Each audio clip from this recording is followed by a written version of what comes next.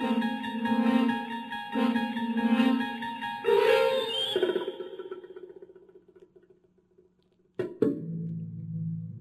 is yet another dimension that is beyond that which is familiar to us, a dimension that is as vast as the universe itself and free of the bonds of time. It is the ground where light and dark were born, where science and superstition are close relatives, and it resides somewhere between the pit of our fears and the summit of hope itself. This is the dimension above our own, divided by nothing more than the air we breathe. It's here, now. Welcome to Spooktacular.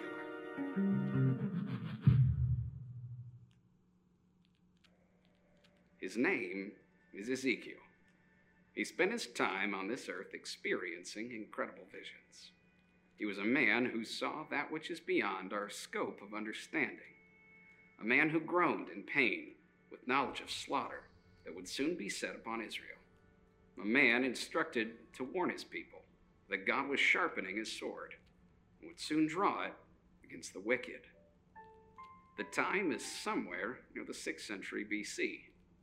The Jewish people have been exiled to a new empire called Babylon. God is at work through the lives of the few who are faithful to him. Many of them are referred to as prophets. We find our man receiving word of the Creator's plans to come against Israel. His instruction to preach against the sanctuaries of these people and to weep for the great slaughter is at hand. All right. It is good to be in the house of the Lord. It's good to be together. Thank you guys for being here. And for those of you watching online, welcome to today's message, Spooktacular Week 5. I know you're thinking to yourself, but Halloween was yesterday. There are still plenty of spooky things happening in the world around us. So we're going to wrap this series up in another week or so. So we're going to continue on. And I just want to reiterate that we are covering material on the midweeks. And so on Wednesday, I'm uploading a video that covers typically about 4 more chapters so that we can get through this in a 6-week period. So please go check that out if you want to go deeper. We also have study guides that are available online that have additional content that I'm actually not able to get to during our time of teaching. So just a quick, lead up to today in case you missed this past Wednesday. We're going to be talking about Egypt in just a moment, and Egypt's what God says will be taking place for the Egyptians during this time of chaos in Israel. And so we've spent a lot of time doom and gloom, right? I mean, this is heavy stuff. We're reading this, and Israel is being told your behavior is not as I've instructed. There's consequences for it. And now we're going to be hearing a little bit about what is going to be happening in Egypt. But just as a precursor to this, on the midweek, I talked about the enemies of Israel and the consequences that they faced. And so over the course of a handful of chapters there, what we get is we get just like a spattering of information on each of Israel's enemies. And then it slows down and we get this picture of a nation called Tyre. And the reason that we get this slowdown there, and this is significant, so I really want to encourage you to go back, that's why I'm pausing, is that what God does is he takes the nation of Tyre and he uses it as a parallel to the enemy, specifically to the spirit of Antichrist that will be at work. Jesus talks about this in his ministry, the spirit of Antichrist that will be at work even at the highest levels of leadership. And so Tyre is an image for us of what can happen in a nation and what it might look like even in those last days before Jesus' final return to establish the kingdom of heaven for eternity right here on earth, what that might look like. So go backwards. Now he's going to slow down again, and he's going to focus on Egypt. And so That's going to be the thrust of the next 4 chapters. And because there are several points I want to talk about, I'm not going to be able to go verse by verse. I've tried to do that where I can. So we're going to cover some different sections within these 4 chapters. And I'm not covering all of it. Again, in the study guide, I have additional notes that I can't get to in our time this morning. So we're going to begin in chapter 29, looking here at verse 2. Son of man, set your face against Pharaoh, king of Egypt, and prophesy against him and against all Egypt. So just a precursor that the word that God is giving to Ezekiel right here is a word for Egypt. Now, I'll remind you, and I've said this several times, why does this matter? The New Testament authors, they all believed that the Old Testament mattered because they quoted it regularly. They believed what was inside of what we call the Old Testament, and they were consistently encouraging people, saying, like, you need to know these things. In order to understand the New Testament covenant that we love and appreciate, we need to understand the foundation that it's built on. It exists because of a foundation that was laid.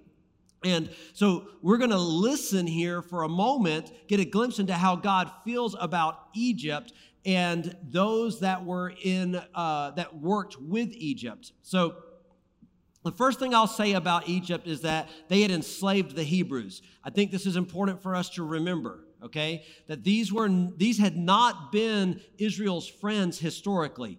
In fact, we don't really see anything in Scripture where it's like, hey, they're working hand in hand in harmony. There were attempts at that, but they never established that. The second thing that I will say is that they worshiped wicked gods. Remember that when God brings the children of Israel out of Egypt, out of slavery, he brings them to Mount Sinai, and he's going to give them the 10 Commandments. And I'll remind you of this. God says, hey, I want to meet with all of the children of Israel. Like, I want to meet with everybody, but they are afraid.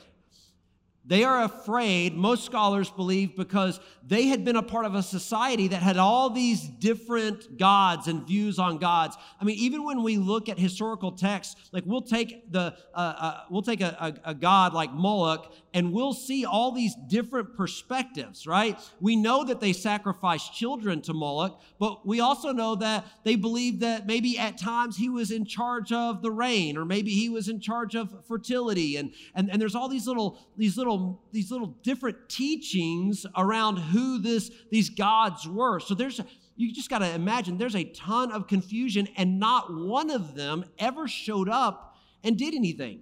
There was never a miraculous sign and wonder, and now they have been led out of slavery with a fire in the night, a cloud during the day, and they have come across a ocean that has been divided. They walked on dry ground, and then they watched that come back in and collapse down on their enemies, right? So just some perspective, they haven't just been introduced to this new God. They've been introduced to the first God in their lifetimes that shows up with incredible authority. And he says, I want to meet with them. And this scares them. Why? Again, what does history show us? It showed us that the gods were constantly angry. And so there was a fear of the gods. So Moses ends up meeting with God by himself. He receives the 10 Commandments, and the 10 Commandments are the basis of what we would call the law, but the law was about a better way to live. Oftentimes we think about law and we think about rules as being negative, right? It's like, who are you to make these rules? Have you ever tried to play a board game without rules? Right? I like to play board games. I'm not going to lie. I enjoy it. And I not only do I not enjoy playing a game with no rules, because I wouldn't even attempt it. Like, when the rules are loosey-goosey, I sit on the outside. I don't play. And when people are fighting each other in a game, I get so uncomfortable. I don't want anything to do with it. So I will literally, like, my kids love to play Mafia, where they're trying to figure out who the killer is. You guys know what I'm talking about, right? If you don't, look it up. It's very vile for a pastor's family to be playing. I'm just kidding, maybe. And so they love to play, and there's all these accusations, and every time that I get roped into playing, I end up lying, right? And so then I end up with anxiety. I'll go home telling Carmen, like, I hate myself. I can't play this game. And it's not like I'd never tell a lie, or it's like, but like to intentionally lie, like to get caught in the moment and say something and then be like, oh, I shouldn't have said that. It's one thing. But to sit there and premeditate and build my lie and then drag people into my lie and then to look at our bass player in the eyes, right? And tell him a bold-faced lie. I did this recently, and how many times did I apologize to him? Dude, I am so sorry for doing that, right? I need rules, and I need boundaries, and then I'm going to have a much better time. The whole idea of like the Western prescribed anarchy is not my cup of tea. Like, I'm not looking for that. Not from just the violence perspective, but like I don't want a big government. I just want to know what the rules are, right? What are the rules for engagement? This is what God's trying to do, is he's saying, look, you've been living with this chaos, right? And you've been hearing all these things. I just need you to know a few things up front. Here's a really good one. It will radically change your life. There are no other gods. It's me. And I'm here. I created you. I created this world. I want to interact with you. Can you imagine if you have been wrestling with the idea that maybe there is a worm god that is responsible for bringing the worms into your cot at night and this whole time, and you've been thinking like the gods are angry at me, and you discover that that is totally because you don't bathe, right? And that there's one God out there, how freeing that could be, right? And that's what God's attempt with this instruction is. The problem is that there is always somebody else sitting there ready to contest it. And that's the outlying nations. They're constantly contesting it. But Egypt was involved in worshiping wicked gods. Why would I say wicked gods? Because in order to worship their gods, it required things like child sacrifice, like engaging in extramarital sexual encounters and orgies. And I mean, it just, right. Zoe said, ugh, that's what I'm talking about, right? You all felt that in the room when I said it, right? And this is the wickedness of it, right? And these aren't difficult things for us to kind of establish. The third thing that I would remind us about Egypt is that their leaders claimed to be gods. Even when somebody can in a joking way call themselves a god, like that's problematic, right? Right? I mean, the confession of our lips, right, is how we are known. And so they claimed to be gods. They wanted to be worshiped as gods, and they're not the first. Just recently, in the last couple of months in China, they put an edict out saying that the churches were to remove images of Christ and replace them with images of Mao and President Xi, I think that's how you say it, the XI, right? To put them up, and that they are to be worshiped. So just so that you think like, oh, this Old Testament, nobody does this anymore. No, they do. And the expectation is that they worship that while they're making our iPhones and our Android devices. That's it. It don't feel good. I don't like saying it, but it's the reality of our world right now. And so you had leaders that considered themselves to be God. And the fourth thing I would say is that they had killed King Josiah. This is the most recent interaction that's so damaging to this relationship. Because who was Josiah? We talked about this when we started Daniel. Look back at 2 Kings chapter 23. This is Josiah, 8 years old. He discovers the Old Testament, the manuscripts that had been hidden. He discovers that they haven't been living the way they were supposed to. And instead of going, well, I think there's maybe a different way to kind of study this, interpret this, like we can talk about these things. I mean, I don't really want to give up all of my meat to, that's sacrificed to other gods, so maybe we can figure a way to bring in harmony. He fell on his face and said, God, whatever you would have, right? And this is what it says about him. Before him, there was no king like him who turned to the Lord with all his heart and with all his soul and with all his might, according to all the law of Moses, nor did any like him arise after him. So what does that tell us? That tells us that this young man, probably about 18 years old at this time that he really discovers who God is sold out. And he's ready to do whatever it takes. And he's trying to defend Israel, which is already in the midst of judgment. And the scripture says that Egypt comes into town and they ultimately kill him. Look here at verse 29. In his days, Pharaoh Necho, king of Egypt, went up to the king of Assyria to the river Euphrates. King Josiah went to meet him, and Pharaoh Necho killed him at Megiddo as soon as he saw him. Megiddo being the Armageddon, right? That's how this is the Hebrew. In the Greek, it's Armageddon. So it's an actual location. And he goes, this is where Josiah is killed. And I argue that it is Josiah's influence that so radically changed a small portion of a generation. And why do I say a small portion? Because there was still so much wickedness in Israel, but somebody was getting it, and they were investing in their own children. And at the very least, we know that people like Jeremiah and Ezekiel as prophets, and then Daniel, Shadrach, Meshach, and Abednego, they end up in a place where they understand who God is and they'll walk in righteousness. Egypt takes that king's life. The fifth thing is that the Hebrews had tried to ally with them. After all of this, right, Nebuchadnezzar comes in and he'll try to he'll take the first group into exile, and he'll establish a king there, some rulers in place. And what do? They try to go and ally with Egypt. And Ezekiel talks about this. God says that you should not have done that. They try to go and be their friends, right? Because at least this way, if we can become an alliance, we can take out Nebuchadnezzar, who is the problem. It doesn't work like that for them because Egypt has its own judgment coming on it.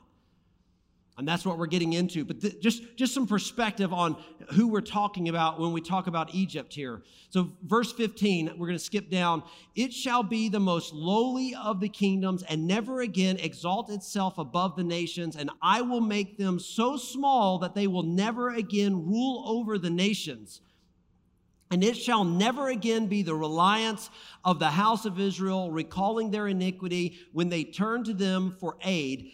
Then they will know that I am the Lord God. Can I tell you something? When we go way back in history, Egypt is the cradle of civilization, the first true, mighty world power. After this, historically speaking, based on secular works, Egypt has never been a world power again.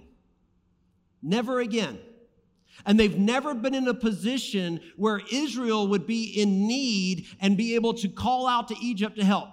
God said that would never happen again. They would never be in a position for that. And historically, we have seen that they have never been a dominant world power again. And so prophetically speaking, to this day, we would say that's 100% true. And God called it then through Ezekiel. Verse 19.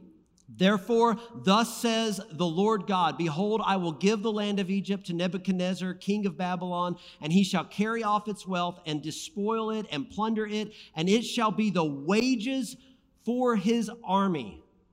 Let's just talk about economy for a moment. Egypt has a bustling economy.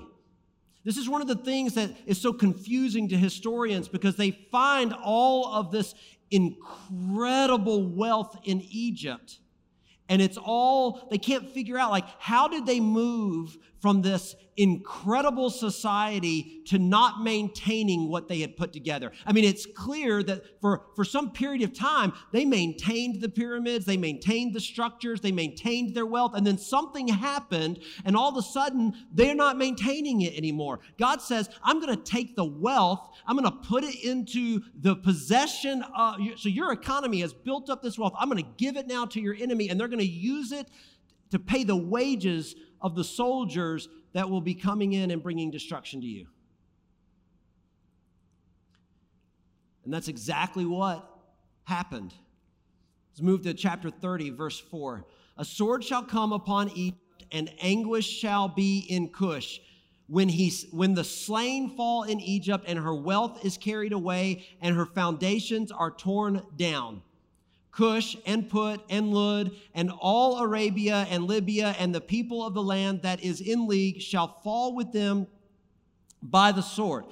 Now I want you to watch this because this was studying this last week. I was telling Carmen, like, it was just really just blowing my mind. It was really wrecking my heart in a good way, because I just want you to know, like there are so many conversations that we have with our peer groups, right, through the week. And I don't know about you, but this right here, to fall in line, the way that it has fallen in line, is really powerful for me. So here it is, Egypt, right? We've talked about who Egypt is, and it talks about all of these groups of people who were in league with them, partnering with them. Watch verse 6. Thus says the Lord, those who support Egypt shall fall, and her proud might shall come down from Migdol to Syene. They shall fall within her by the sword, declares the Lord God. This word in here, it says that those who uphold, right? That means to support, uphold, sustain. These groups were not upholding Egypt in the sense that like they were the ones that were protecting Egypt to be this mighty thing. They were the ones that were trading with them and investing in their economy, and ultimately were a part of a network that helped Egypt sustain its might and its power. And what does God say? God says, Egypt, you are wicked and you have come after my people. You have come against me. And I'm not just going to bring judgment to them, but I am going to bring judgment with those who have partnered with you, those who have come and been in support of you. There are consequences for them. And so these partners of Egypt now begin to get named. And they get called out for being engaged in what Egypt was ultimately doing. And that which Egypt was doing, God said, was not holy. It was wicked. It was not acceptable. Let's go down to chapter 31 and verse 3 here. Behold, Assyria was a cedar in Lebanon with beautiful branches and forest shade and of towering height, its top among the clouds. And we're moving into chapter 31, and what's happening here is God pauses from 29 and 30. He's laying out these details of consequences, right? Here's who I'm coming for. Here are the basics of why I'm coming, right? And I'm just like I'm going to judge Israel because Israel has not done what I've asked them to do, right? Which let me think about this. When we don't do the things that we're instructed to do from Scripture, right? When we don't, we profane God's name. That's the imagery. That's what God keeps saying. He keeps saying that, and this is specifically for Israel, is that you claim to be followers of Yahweh. You claim me as your God, right? But you profane my name because you engage in the practices I tell you not to engage in with others and those that worship other gods around you. And so what happens is that instead of God being lifted up on high, and this is why it's important, I'll get to it, why it's important for God to be lifted up on high. So he says, but you do this, I'm not lifted up on high, and therefore others buy into this like hybrid faith. And the reason that it's important for God to be lifted up on high and the importance of us living our lives in a way that honors him, right, is because when we don't do it, the faith that we profess, but we walk out being different, is the faith that others get invited to. And so if I claim that, hey, I love God and he's almighty and I believe in his word, but I don't walk out the things that are in there, and then somebody else is considering whether or not to join the faith, and they're looking at the way that we talk and the way that we live compared to the things that are taught within the word, we're creating this hybrid faith. And that was what was happening in Israel. And who was it impacting? It was impacting the next generation. So this wasn't a matter of just like simply like God's angry and I've got to, punish them. It was that, and this is why he keeps saying, so that you will know that I am the Lord God, is because if I don't do this thing, generation after generation, which what do we understand about generations? We understand that generations increase population. That's why we have moved from probably what was 200 million people on planet Earth at the time of Christ to now we're in the billions, right? So we're talking about an expanding base of people. And God says that I know what's coming. I know who is got to hear the message. And it is becoming so perverted that if I don't take time to cleanse it and purify it, they will be the ones that really suffer. And so this is the problem. And so he comes in and he's talking to Egypt and he says, look, he begins to compare them to Assyria. And this is an allegory that is a very recent event for them. And so Egypt had been in under Assyrian rule when Nebuchadnezzar and his dad had begun the process of trying to overthrow. The Chaldeans began to try to overthrow the Assyrians. It created this giant war, and Egypt reaped the benefit of that because it got them distracted. And Egypt had been playing into this, trying to keep that war going, hoping that they would ultimately weaken themselves down to where they could swoop in and take it over. So God he creates an allegory for them real quick that they will understand, because Assyria had been the world power for a very brief time over them at this point. Now, I'm going to jump into chapter 32 from here. Again, a lot of information for you to go back to, and we're going to take a moment and look at a few verses here. Verse 3, thus says the Lord God, I will throw my net over you with a host of many peoples, and they will haul you up in my dragnet. Verse 4, and I will cast you on the ground, on the open field I will fling you, and will cause all the birds of the heavens to settle on you, and will gorge the beasts of the whole earth with you. This is pretty graphic, and the reason I want to pause on this is that this was meant, this language, for us, we would go, well, this reads like something out of The Walking Dead, right? Like, this is like a survival moment, and who's going to still be there? But for them, that's not what this would have read like. This would have been, so in the material that's being presented, the prophetic word, for them, this would have communicated that this is an imagery of suffering's end. So in order for the birds to come and the beasts of the field to come and to be feasting on their bodies, this means that death has come. And so what God's saying is, and what they're hearing is that there's going to be a sword that comes. And we do know that there's a scattering of the Egyptians across all countries, is what it says. But for the most part, this is radically different than what Israel's getting. Israel's going to get, a third by pestilence, a third by exile, and a third by the sword, right? Egypt is going to be treated very differently. And the sword is coming for them, and there's going to be a tremendous amount of suffering. And what God wants to do now is he wants to talk to them about the afterlife. And so this chapter is challenging some of their post-death views. And if you have taken any history in life, you know that many religions and nations in history's past have had varying views on what happens after you die.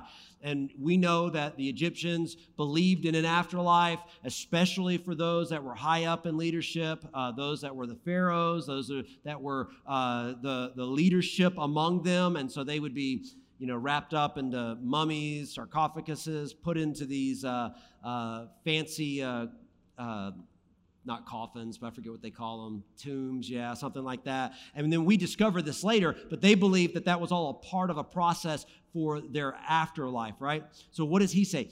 He says that instead of that process that you hold to be so dear, that way of mourning, right, that you have, what's going to happen is your bodies are going to be in a different position. They're going to be exposed so that nature will come and feed on them. And this is striking at something. This is hitting a really tender spot, most scholars believe, for the Egyptians, because they held so much into this eternal afterlife that they would experience. And there was a process, though, to how they would be able to step into that, and that was going to be taken from them. Let's go to verse 7. He says, when I blot you out, I will cover the heavens and make their stars dark. I will cover the sun with a cloud, and the moon shall not give its light. All the bright lights of heaven will I make dark over you and put darkness on your land, declares the Lord God. So he uses this language here, and he says, I will cover the heavens and make their stars dark. okay? I will cover the sun. And this is this imagery. And so, like, we read this, I would read this and be guilty of this, just reading it and being like, oh, it's going to be like a supernatural, like, eclipse or something like that, some type of event. And that may be, but it's less about, this is less about, because they're going to be dead, right? Okay, so this is less about them seeing this as an ominous sign, but this is really more about imagery for the widespread effects, so that, because when there's an eclipse, right, it's not just like, oh, everybody that lives in Savannah sees the eclipse, right? The eclipse can be seen by giant portions of the world. God says that there is going to be signs in the heavens when this happens, and it's going to be a sign not to you. Again, you'll be dead, but it will be a sign to those that live around the world. And this imagery that I'm going to move in and bring judgment on you for your actions, and I'm going to make sure that the story is being told. We'll get to more of this in just a moment. Verse 13, he says, I will destroy all its beasts from beside many waters, and no foot of man shall trouble them anymore, nor shall the hoofs of beasts trouble them. So it's going to get so bad that even the animals in the area are going to begin to die off. Then I will make their waters clear and cause the rivers to run like oil, declares the Lord God. And just some perspective, and Ezekiel addresses this, but Pharaoh claimed to have been the one that created the Nile River. So he says that because I'm God and I spoke this thing, I created, I drew it out, and I filled it with water. So when God is addressing, what he's addressing right here is he's specifically addressing this idea or this concept that the Egyptians were told to believe, that Pharaoh had created the Nile River. And he says, and I will turn it clear, but it will run like oil, says the Lord. Verse 15, when I make the land of Egypt desolate, and when the land is desolate of all that fills it, when I strike down all who dwell in it, they will know that I am the Lord. This is a lamentation that shall be chanted. The daughters of the nations shall chant it. Over Egypt and over all her multitude shall they chant it, declares the Lord God. So he says, he gives this picture of just, we're kind of getting to the end of this. This is how bad it's going to get. And he says that there's going to be a lamentation. And I've talked on this a few times, but there's something significant here that I want to mention about lamenting. So just as a reminder, to this idea of lamentation, it is this idea of wailing or chanting, right? And for us, we would kind of equate that, because we don't have a society where we all get together and wail together or chant. We lament by feeling the pain that somebody else has, right? So we grieve, we lament our own loss, our own pain. We'll lament with those who are suffering. And so we lament with someone in their pain, right? And we talk about the importance of this. Sometimes things happen, right? There is a loss of life. This is relevant right now in our society, as we have seen the loss of individuals during police engagements. And I get the hot topic nature of that. But sometimes when somebody's hurting, like, we may have an opinion and we might go, well, I see it this way, or I have an opinion, but because there are brothers and sisters in Christ, it's perfectly acceptable for us to not have all the answers and be there and be okay with hurting with them. That's what it looks like when somebody is in pain. Whether we understand the pain, we can be there to lament with them. And that's a powerful thing. That's a way to build relationship with people. Right? Now, listen to what I'm saying here. I'm saying lamenting. That is where we hurt with somebody. That's not where we justify things or call things okay or call things wrong. That's a separate thing. Those conversations are not the same as lamenting. Lamenting is in the process of the hurt. But look at what God uses this. He uses this in a different context than the individual pain of somebody, right? So we lament with someone in their pain, and that's the way that we've been talking about this a lot lately. But he uses this, and he says that you will lament because of someone's pain. And this is subtle here, but it's very real. And so somebody who is hurt, and I don't have the fear of being hurt the way that they did, right? I'll lament with them. But when somebody is experiencing pain that I'm afraid I might feel myself, it's a different type of lamenting. And he says this is what's going to happen. People are going to see what happens to Egypt, and it's going to be so bad that those who survive in the surrounding nations, it's going to be so bad that people are going to lament because they are afraid of how this could happen to them. And again, so much, I feel like, very relevant and powerful concepts right here in these few chapters for us today.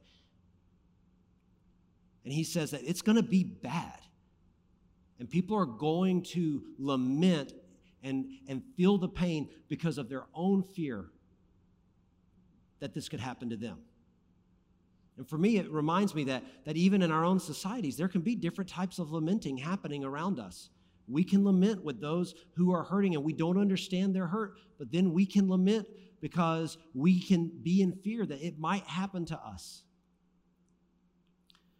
Verse 19, whom do you surpass in beauty? Go down and be laid to rest with the uncircumcised. This is a literal question, right? So we would read this, and again, we'd read this verse, I would read it, and I would think, what does this have to do with anything? But in context, your body is dead. Animals are feasting on it. The animals are dead. You are laid there now. And he says, whom do you surpass in beauty? Because you have claimed in vain that you are great and you are beautiful and you are the best. But now who do you surpass in beauty? No one. Answering this question in a literal sense says, there is no one who you are more beautiful than. And this is really the sum issue for Egypt, was their vanity and their pride. And every time that God tried to show up, and God did, right? God sent Moses. They experienced the catastrophe for them at the Red Sea. Whenever God would show up, and God would show up with might and power and reveal himself, they would not listen to what God had to say and set down their own beliefs. This is the difficult thing about truth, right?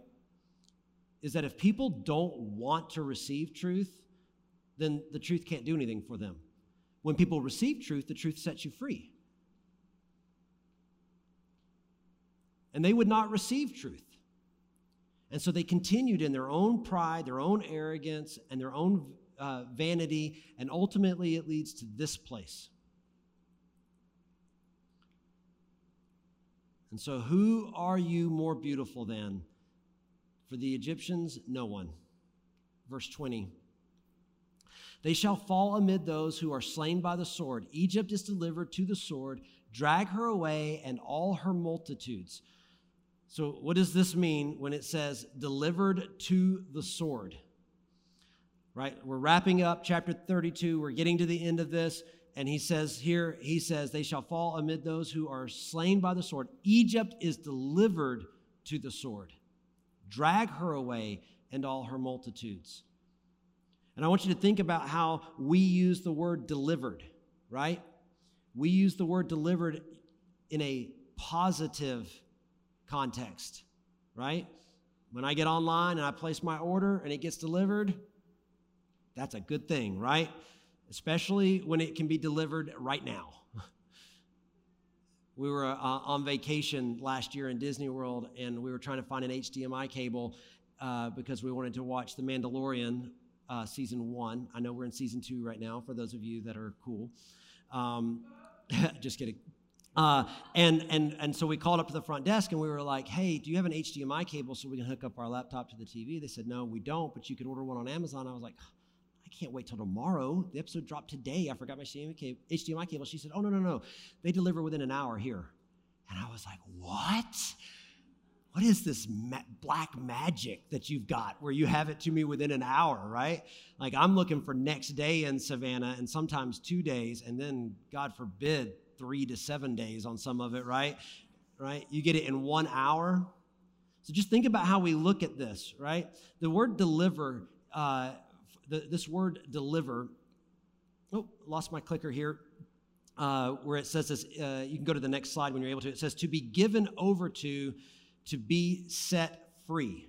All right. And so the word delivered in the Hebrew is to be given over to or to be set free. Again, this is a positive perspective when we're talking about it. But what does God say? God says that he says that they will be delivered. Go back here. Delivered to the sword. And the language here for them is that this is actually a good thing. And I know, like, we think to ourselves, like how can that be, right? And I can give you all the little reasons why I would say that I see it this way because of their corrupt culture, but that doesn't fix it for you. The reality is like we have to come to grips with, I'm reading this, and God is saying these things about Egypt and those that were partnering with Egypt in their wickedness and the consequences that were coming, and God saw that deliverance to the sword as a fulfillment, something that is positive. Verse 32 here, he says, "For I spread terror in the land of the living, and he shall be laid to rest among the uncircumcised with those who are slain by the sword. Pharaoh and all his multitude declares the Lord God." And this is my final thought in here. As I was reading through this, and I don't know if you've been reading ahead, but this language, "for I spread terror," I was like, man, like we're getting this picture of God that is not in our kids' Bible, right? It's not in our Sunday school little felt board lesson, right? God says, "I deliver them to the sword," and then he uses this language, "I spread terror." I started digging into like, God, what does this mean, right? Why are you using this language? Because, I want God is love and God is happiness and God is joy all the time. And before I explain it, Jesus used language when he was ministering that if we don't have a historical context, we will miss some real value in some of the things that he said. When Jesus used the language and he talked about being the bread of life, right? That was not just like, hey, this is a really cool phrase and I'm going to use it and it's sustenance, because we would read it like that.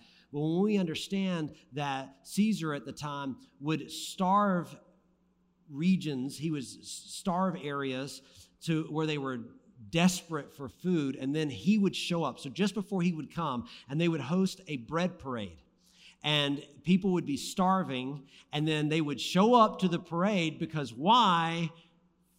Caesar's here, and he's going to be giving away food, and my family hasn't eaten in a week, so where am I going? To the parade. And who am I thankful for? Caesar, because I'm going to be fed. And Caesar would declare, "I am the bread of life." So Jesus wasn't just like, look, I don't want to rock the establishment. He was using the active language of the day coming from the government. And he said, Caesar ain't really the bread of life. I'm the bread of life. And this is the same thing that's happening here in the Old Testament. This was the language that the Pharaohs used, right? They're getting this word before they die. This is prophetic. Let me tell you what's about to happen to you, Egypt, right? Let me explain to you what's about to go down. And he ends this thought, right, using this language, "For I spread terror." Now, if you're Pharaoh and this is your saying, we're going in to take this land because why? I spread terror. This is this is my mantra. Everybody's got their t-shirt. Let's go. I spread terror. And then here comes Ezekiel with this prophetic word, and he's like, "Look, you think you spread terror? But God spreads terror." That makes me sick at my stomach to even think about, right? Like God says, you've been doing it all right, but let me show you how it's really done. Like you've been giving people bread for a little while, but let me show you how bread's really given out. You've been given terror for a minute. Let me show you how terror is really handled.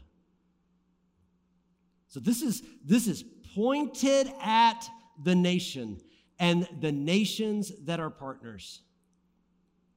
This is their language. And then he also uses this language here, and he uses this throughout the text, but here in this final verse, I'll touch on it. And he says, they laid to rest among the uncircumcised, right? And this wasn't a call that like, well, Egypt, you didn't get circumcised, so that was your problem. That's not it. This is for those who are the Hebrew people who are reading this, because it is a part of the text that is presented to them, right? And inside of this language, they're reading this. And what does he say? He says, Egypt, you're going to die, and where will you be buried? You will be buried among those who are not my own. Those who are not my own. So even though God was bringing correction to Israel, and it was a tough judgment, it was the wrath of God, this is what he kept saying. He kept saying, but I will be with you. You're going to go. This is going to happen. I'm going to be with you. I'm going to be with you. This is different than a dad coming in and beating on his family and walking out the door to crush a six-pack and throw darts in the backyard. This is that picture of, hey, I've got to bring some discipline here because you're out of control, but I'm going to be here with you. And what does that mean? That means that when it's done, whose table are they coming to eat at, right? I might bring discipline to my kids, but do you think that means that they're not coming to sit at the table with me? That I stop providing and stop caring for them? Not at all.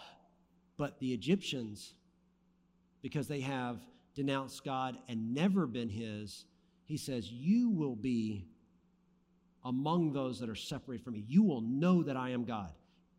Hear this. This is good. I think it's great. He says, you will know that I am God, but it'll be too late. You will know it. You will be certain. You will know that I am God, and you will be separated from me. That we would know him and be with him is the prize, is the gift that he gives freely. And so it really, at the end of the day, is about those who are marked. And so for each of you, as children of God, if you've made that decision for Jesus to be Lord of your life, the call inside of these texts is to listen to what God has to say, to believe that he knows best. I mean, this is the hope of any parent, right, who is really engaged in their children's lives, is that we would be able to raise our kids to understand that what we want is good for them, not bad. What we want is that they would have a better life, not a worse life. And anybody who's a parent will completely be able to say amen to this. That's not easy. There's a lot to get through. There's a lot of personality and social influence, and there's so much that we have to work through as parents, right? And we do that through cycles of discipline and love and encouragement, right? We do those things. Why? Because we want a better life for them. And that's what God wants for us. And so the instruction that God brings is not instruction to weigh you down and make you feel like, oh man, this is such a miserable life. It's to set you free. And that's what the truth does.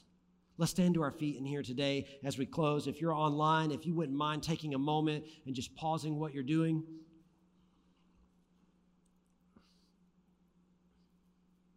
I want to take a moment and pray for those who are in here and do not have a relationship with Christ, or you're watching online and you do not know Jesus as Lord and Savior, but today you would say, I want to make that decision. I want to pray with you in just a moment. We're going to have a prayer team available in the back, and if you make that decision here, please go to the back, let us know. If you're making that decision online, you can let somebody in the chat know. You can shoot an email over. They'll drop the email into the chat for you right now. And then I also want to just pray for those in here who would just be like, God, I just want to know you more, and I want you to reveal yourself. That was the prayer David made in Psalm 139. You know, he's like, God, you know everything about me, every hair on my head. You know them all, but even so, search me and know me. See if there be anything wicked in me. And if that's your prayer today, and you would say, God, I want to know if there's anything in my life that I can transform to make my life better. I want you to reveal it. That's who I want to pray with as well. So if you would right now, let's just bow our heads. Father, we love you and we thank you. You are good. And we come right now with those who would say, Jesus, I'm not living for you. I don't know you. I need to get my life together. I acknowledge that I cannot save myself. And so I rely on you. And today they are making a decision by declaring that Jesus is Lord of their life. Father, I pray that you would meet them there right now and begin the transformation in their lives as you are claiming them as your own. And Father, for those that are in the room today who we want to walk closer to you. We want to hear your voice.